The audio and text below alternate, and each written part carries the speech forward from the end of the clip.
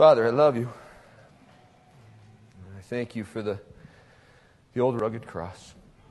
I thank you for Jesus. I thank you that we never grow tired of Him. Lord, I pray that you would search our souls and that you would search our thoughts and that in the end you would just lead us towards everlasting. Lord, I pray that your words would speak loudly and mine would be quiet. And I lift up the children as they go down, and I pray that you would just let them hear your word, and that it would transform their hearts, and that the next generation of those that love you will give you glory and praise and honor. I pray this in Jesus' name. Amen. The kids can be dismissed. And while they are, if you guys want to turn your Bibles to Psalm 139.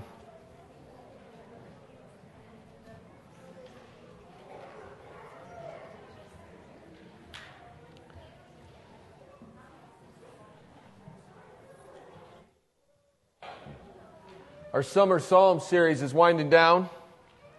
Kind of makes me sad. I love summer. I know some people don't love summer, but I absolutely adore it. And it makes me sad as the time seems to fly. I thought giving up baseball and coaching the Legion team would give me more time, but that's just not the case. And as you get there in 139, as you turn to the hymnal in your Bible, I first want to talk about the very top of Psalm 139, where it says to the choir master, a psalm of David. He's writing this psalm not only to the choir master, to the guy that's going to lead the choir as we sing glory and praise to our King, but like we do, we write our hymns, we write our songs to give God glory. And I think right here, David is saying this hymn, 139, is to God, the ultimate choir master. And this Psalm 139, it's not only recognizing God's greatness. It is recognizing that God, the greatest being in the universe, knows you. He's with you and He has made you. And that should inspire us to sing. You see, I'm not always a sermon point kind of guy, but it works for this sermon. Point 1, God knows you. Point 2, God is with you. Point 3, God made you. And point 4, therefore He can judge you in this entire world perfectly. This text here speaks to God's omniscience and His omnipresence. Just big words, for God is all-knowing and He is everywhere. But this text is so much deeper than that. You see, God, He knows you perfectly. God is with you and He will never leave you nor forsake you. God made you. And this can either scare you or it can give you great comfort. And I'm not just talking about believers and unbelievers. Think about this. When our thoughts go against God, when I am black-hearted and my thoughts are going against God, to understand that even in those moments, my God still loves me. That gives me great comfort. In everything that I have done and I will ever do, my God still loves me. Every thought that I have ever had and every thought that I will ever have, my God still loves me. And He loves me enough to not just leave me where I was, but He loves me enough to transform my mind. He loves me enough to never give up on me. He is working on every one of us. He is working with us, and He's even working through us. Our youth group, we've been going through Romans 12. A couple weeks ago when we were in Denver, we started talking about our thought life, and we went to Romans 12:2, and I challenged the kids to memorize this verse. It's funny how you can have it memorized, but once I get up here, it just goes, whew. Do not be conformed to this world, but be transformed by the renewal of your mind, that by testing you may discern what is the will of God, what is good and acceptable and perfect. Is our God transforming your thoughts? How beautiful is it that He doesn't just leave us there? And why is this important in the context of Psalm 139? Because if we understand the significance of our God, if we understand how big He is, it opens our minds to be transformed by His power. You see, when I acknowledge my thoughts as going against the will of God, it gives me the ability to take those thoughts captive and focus on Jesus as He transforms my mind away from the ways of this world. And I have the ability to grow closer to my King, Jesus. You see, Jesus, He never changes. He will never be closer or any further away to you than He is right now. The only thing that changes is you. And I get it. Nobody wants to have bad thoughts. But those bad thoughts, do they grow us? Do we allow them to grow us closer to Jesus, or do we ignore them? Because to be quite honest with you, I would be scared if I was going through life just oblivious to the thoughts that I had that went against the will of God. Guys, our God is not just all-knowing. He knows you better than we know ourselves. Our God knows you personally. The other day I was listening to my wife and Miss Erica, and they were talking about the difference between men and women and how you think. You see, women, they're like spaghetti. All their thoughts are intertwined. They can do all these things at one time, and it just amazes me. My wife, she can be cooking and cleaning. She can be giving the kids perfect direction, and she can be a boss lady all at the same time. Until she can't. Until she breaks. And you see, when we do that, everything only gets part of your time. And then us guys, we're like this file cabinet. We can only have one file open at a time. We have to make sure we close that one before we open the next one. Me personally, I can't even text and hear at the same time. But not Jesus. Jesus can have every file open from every person in the history of mankind, and He can give every single person His devout attention, every last bit of them, all at the same time, without growing tired.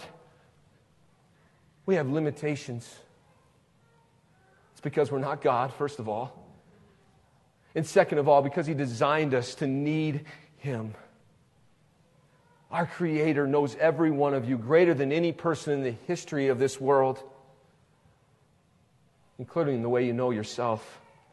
So point one, God knows you. Psalm 139:1, O Lord, you have searched me and you have known me. You have searched me and you have known me. This word search is chakar in the Hebrew. It means examine or investigate or to probe. This sounds more like the first time we met our wife, or ladies, your husbands. God is investigating, discovering you greater than you did the first time you met your spouse. The difference is that He already knows you, and He does not stop like maybe some of you did with your spouse. Man, you want to fix your marriage? Care enough about your spouse to know how they tick. Discover how they love. Truly get to know them. Maybe spend less time doing other things and getting to know your spouse, listening to them and studying them. And the same holds true with God. How much time do we spend discovering Jesus?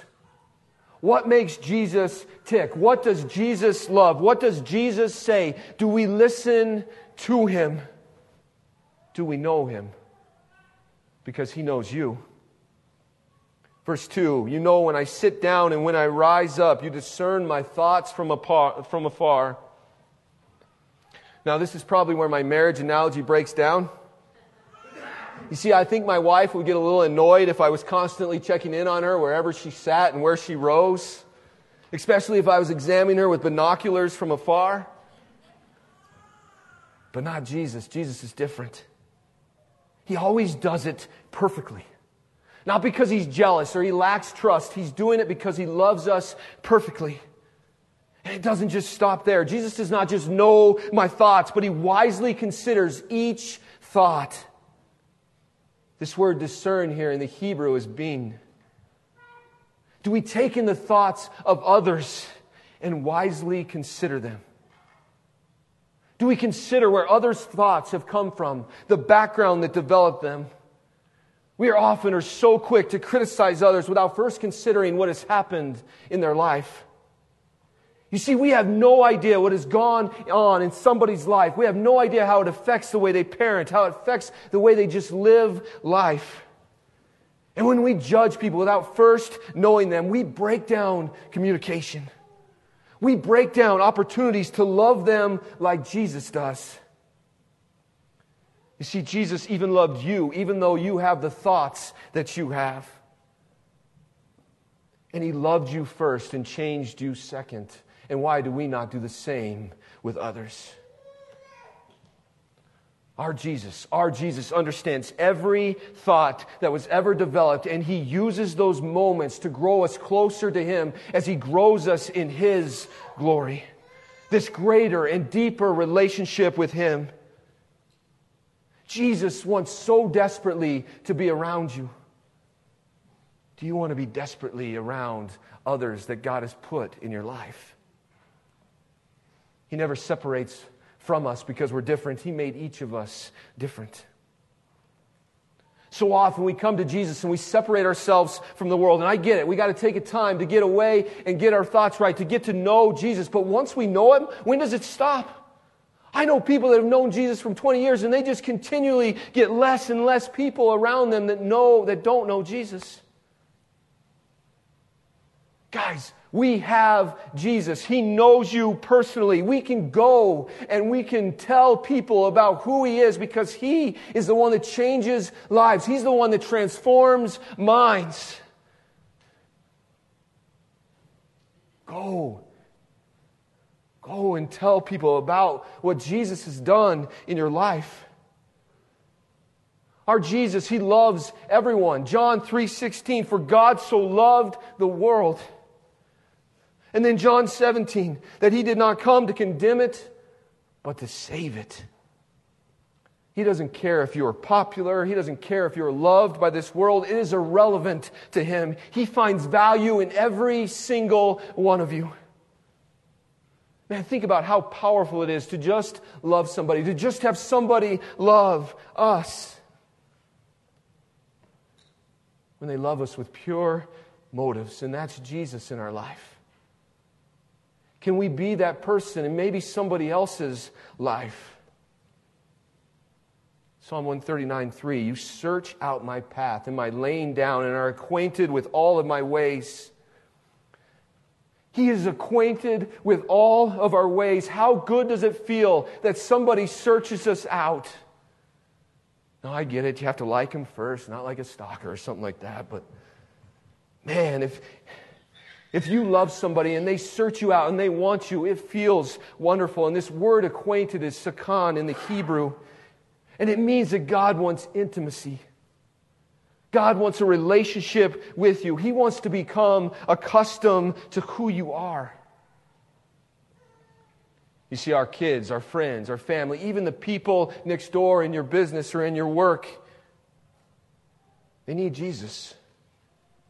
Jesus is that in our life. He's always there. He's there everywhere we go. Others need Him too. And often I hear that the God of the Old Testament is distant and unattainable, but this is Psalm 139. This is the Old Testament. And as you read 139, you cannot help but see a God that is very much attainable and is very much near. And He is the same God forever, and He always has been, and He always will be. And He has always loved His creation. And He has always loved you. 139, 4 and 6. Even before a word is on my tongue, behold, O Lord, you know it altogether. You hem me in behind and before, and you lay it upon me, your hand. Such knowledge is too wonderful for me. It is high, and I cannot attain it. He sees things that we cannot see. He knows things that we cannot know. He has done things that we can never do. And when we were unlovable, He loved us and loved us enough to give us everything. He laid down His life for us. And so what do we give Him? Run that through your thoughts. What do we give Him? And you see, if I stopped here and that was all that God did for us, it would be worth it. But that's not even close to everything. Point 2, God is with you. Verse 7, where shall I go from your Spirit, or where shall I flee from your presence? Every one of us has friends and family who have left us. We have friends that flee from us, and when times are tough, when we do something to offend them. But think back how many times you've offended God, and yet He's still with you. He's still with us. And on top of that, there is nowhere we can go to get away from Him. Verse 8, if I ascend to heaven, you are there. And if I make my bed in Sheol, you are there. If I am walking with Jesus and He is my bestie, He is there. And if I am black-hearted, wretched sinner, He is there. A couple weeks ago, I met this guy in jail. And he told me that he used to be a Satanist. This man that used to be a Satanist, not only was he black-hearted, but he was an enemy of God. And you could see it in this man's eyes. You could see the gospel. You could see Jesus working in this man's life as he just wanted to devour, to soak in every last bit of Jesus, because Jesus had brought joy in his life. And even when he was walking an enemy with God, God was right there with him. And now as he's turned, it's beautiful to see this miracle. Not only does God have enough energy for everybody in this room, He has enough energy for that Satanist that I saw.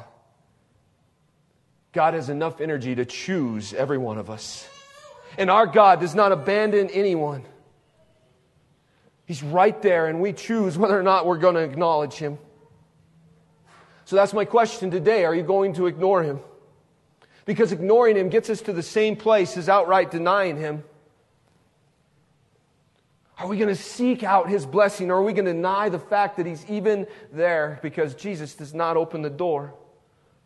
Revelation 3:20, behold, I stand at the door and I knock.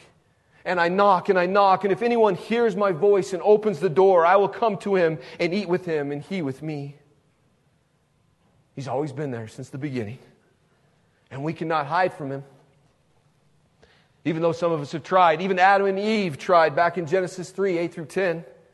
And they heard the sound of the Lord God walking in the garden on the cool day. And the man and his wife hid themselves from the presence of the Lord God among the trees of the garden. But the Lord God called to the man and said to him, where are you? And he said, I heard the sound of you in the garden. I was afraid because I was naked and hid myself. Why would God here ask him, where are you? Does God not know exactly where he is? God was giving him a chance to respond. Adam and Eve could have just ignored, but they didn't. They responded to him. Adam and Eve committed treason on God. So do all of us. And there's punishment, there's consequences, I get it. But their God, our God, the God of everything, does not lead them. He sacrifices an animal in their place, and He would later give His Son on the cross to redeem them. Now that's the kind of God that we worship. What about Jonah? Psalm 139, 9 through 10. If I take the wings of the morning and I dwell in the uttermost part of the sea, I can think of nobody who dwelt in the uttermost parts of the sea more than Jonah. Verse 10, even there your hand shall lead me and your right hand shall hold me. So Jonah, he disobeys. He hops in a boat. He goes thousands of miles in the opposite direction across the sea. And God loves him enough to send a living submarine to pick him up and take him back to where God wants to use him. And even then, he's a little reluctant. As he preaches a 5-word sermon in the Hebrew, and 120,000 evil people come to Jesus. You see, I don't know if we quite understand how evil the Assyrians were. They would slaughter entire nations. They would cut off warriors' heads and put them on pillars in the city. They would burn and mutilate women and put them in mass graves. They would even take the leaders, they would penetrate their jaw with a dagger, put a rope in there and lead them around like dogs. These are some evil, evil people. And before we judge Jonah, it's probably understandable to think that nobody would want to go to a people like that. Yet our God cared about the heart of the Assyrians, and He cared about the heart of Jonah. Do we not think that He will care about our heart also? Our God is there for everyone. And He will never turn down somebody who stops ignoring Him. I'm telling you, salvation is a conscious choice to no longer ignore. Salvation is keeping the main point, and that is Jesus, who has never left you. We so often think that maturity is knowing more about the Bible, but maturity is knowing more about the Bible, and it causes us to go in awe of who Jesus Christ is, and it should drive action in our life.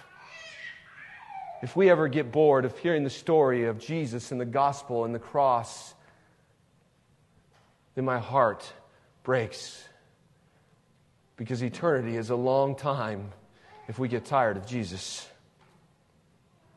You see, Jesus is the only hope. In this crazy world that we live in right now, Jesus is the only hope, and we have Him, and we can share it with all those who are willing to listen. This world that we live in so hard, it tries so hard to bring about darkness. But it's not possible. Jesus is always light. Psalm 139, 11 and 12. If I say, surely the darkness shall cover me, and the light about me be night, even the darkness is not dark to you. The night is bright as the day, for darkness is as light with you. Darkness is just the absence of light, but God's light is never absent. God is always there for His children. He is always the light for His children. And if we love our children enough to care the way we do for them, imagine how great our God is and how much He cares for us. Point 3, God made you. Psalm 139:13. For you formed my inward parts. You knitted me together in my mother's womb. God does not make mistakes. He designed you and you and you and you. He designed every one of you the exact way that He wanted you to be. He did not give you a freckle more or a freckle left. He gave you the exact IQ that He wanted you to have. He gave you the exact athletic ability, the exact talent, the exact musical ability. He gave you everything the way He wanted you to have it. And He even uses your deficiencies probably more than He uses your so-called strengths. And when we deny the creative power of our God, we do a great disservice. I mean, He literally knitted you together in your mother's womb. He orchestrated your parents to bring you about every single detail. Have you ever thought about that? If one thing was different, if one thing in history was different between your parents, would you even be there? And He orchestrated every one of those. And you can go even further. Look at your family tree. How many people are in your family tree that He orchestrated every single detail out so that you could be here on this day? Talk about love. And then after two people come together, right, He orchestrates every cell as it grows. It starts with 2 cells and grows to be 26 billion cells by the time you are born. And He knows every single one of them. I have to take a little time out here. I can't talk about this verse without talking about abortion. And abortion is a sin. Taking the life of anybody is God's job. But in saying that, we must never, ever forget forgiveness. You see, not only is God forgiving, but He uses the things that happen in our life to shape us and mold us. So if you have had an abortion, it's time to let it go. You're forgiven. Christ loves you. And speaking of all sin, man, if you're holding on to some sin, it's time to let it go, because Jesus died on the cross once. And He loves you. You see, when we speak about our difficulties, when we speak about the sin in our life, it loses the controlling power and gives glory to our God. Anything that was bad in your life, when we speak Christ's glory and are overcoming it through His power, it no longer controls us. And even though sin, He uses to give Him glory. If God can use the greatest sin in the history of mankind with His Son hanging there on the cross, He can use every single one of your sins to give Him glory. Listen to 13 again. For you formed my inward parts. You knitted me together in my mother's womb. Do you believe that? And if you do you believe that Jesus did not just knit you together half-heartedly? So often, everybody in this room can be so hard on themselves. But I say, why? Have you not read verse 14? I praised you. David is talking here. He says, I am fearfully and wonderfully made. Wonderful are your works. My soul knows it very well. Fearfully and wonderfully made. You know what that means? It means that God made us with great reverence, heartfelt interest, and respect. Not one person in here was a second thought. Not one person in here was a mistake. You see, He does not see Tim Tebow and all his muscles and all his power any different than He sees 4-foot-tall Miss Liz, who's tougher than every single one of us in here. He made Miss Liz the exact way that He wanted her. And she is a blessing. An absolute blessing in this world. And then he goes on, wonderful are your works. Do we question the way God made it, or do we trust that maybe, just maybe, He knows best? And I get it, all of us would like a little less pain. We'd like a little fewer elements, but God, He uses our pain and He uses our deficiencies. And some of us would not even be saved if it wasn't for them. So I challenge us to dig deeper, to look at our soul and just be in awe of the Creator. Because the way we think about God changes the way we live this life. It changes everything. Man, is your God big enough? Verse 15, my frame was not hidden from you when I was being made in secret, intricately woven in the depths of the earth. Our God could see you in your mother's womb, and this depths of the earth is just poetry for your mother's womb. When we were unseen, before your parents even knew your mama was pregnant, our God knew you. But it goes deeper than that. Verse 16. Your eyes saw my unformed substance. In your book were written, every one of them, the days that were formed for me, when as yet there were none of them. God, He knows the days of each person and every person that has ever lived. And He knows them perfectly and completely. And He is there for every second of them. He's there with the men that I visit in jail. He's here with you right now. He's there with the men and women that you hear cuss at your work. And He walks every step with every believer that has ever lived, including Billy Graham. The difference is whether or not we acknowledge Him. The blessing is in the acknowledgement. The blessing is not ignoring Him. The blessing is not whether or not we're comfortable. The blessing is being in awe of Jesus Christ. Man, so in awe. Have you read verse 17? How precious to me are your thoughts, O God. How vast is the sum of them. Is that how we think about God? Is God greater than we can even fathom? We don't even understand one cell in our body, and He understands every single one of our cells and every single person that has ever lived throughout the history of mankind. Is your God big enough? Have you ever tried to count the sand? It's impossible. You'll be overwhelmed at the first handful, and yet He knows every single grain of sand in this world. Verse 18, if I would count them, they're more than the sand. His thoughts are more than that. And yet I awake and I am still with you. Our God, He knows everything, and yet He still has time for me. He still has time for you. Man, He protects us and He watches over us. He judges us. His. Beautiful. But reality says that He will also judge those who ignore Him. And we can ignore Him. He gives us that choice. But why would we ever want to ignore Him? I mean, point 4, God can judge you perfectly. And anybody in this world, man, if you were in a court and you were innocent, would you not want a judge that knew every single last detail? What about if you were guilty? Because we all are. Would you not want a judge that provided the solution for our punishment because He cared so deeply about us?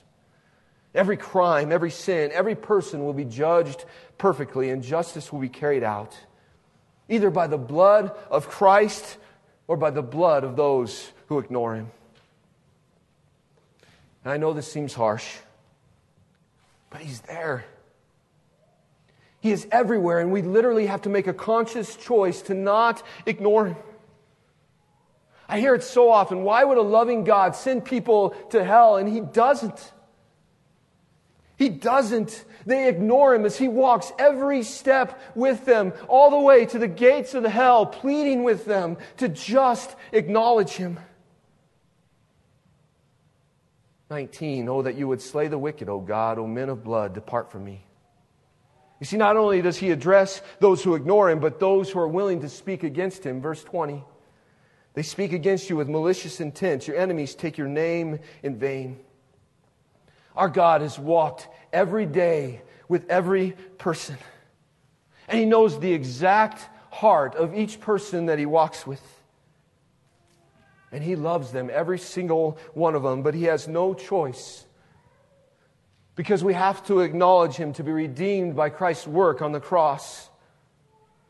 And we should hate what God hates, and we should love what God loves, and we should have a desire for all people to turn to Christ. But we should also have a desire for perfect justice, because heaven is not heaven without redemption. Heaven is not heaven without perfect holiness.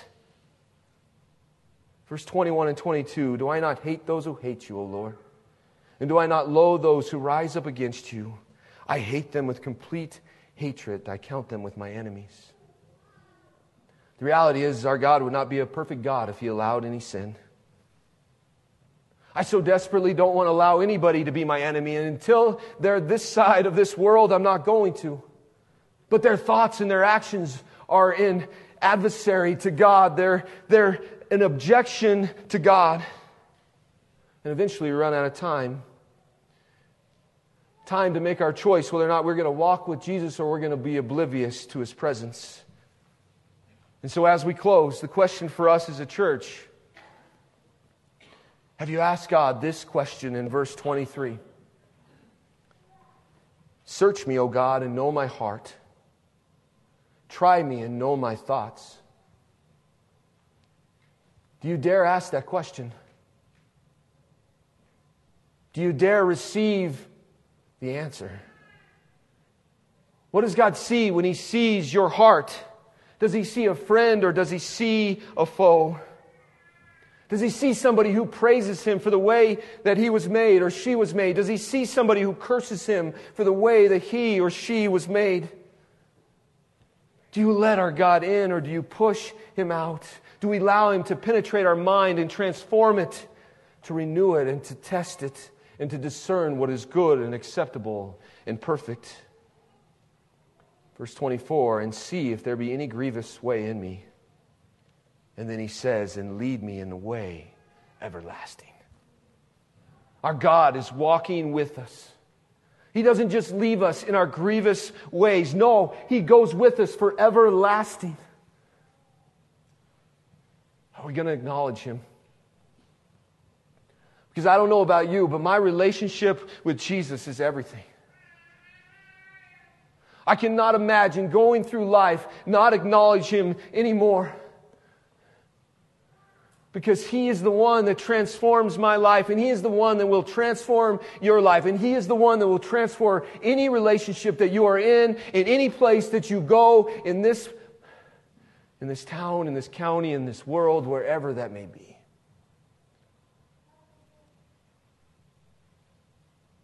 Is your relationship with Jesus your everything?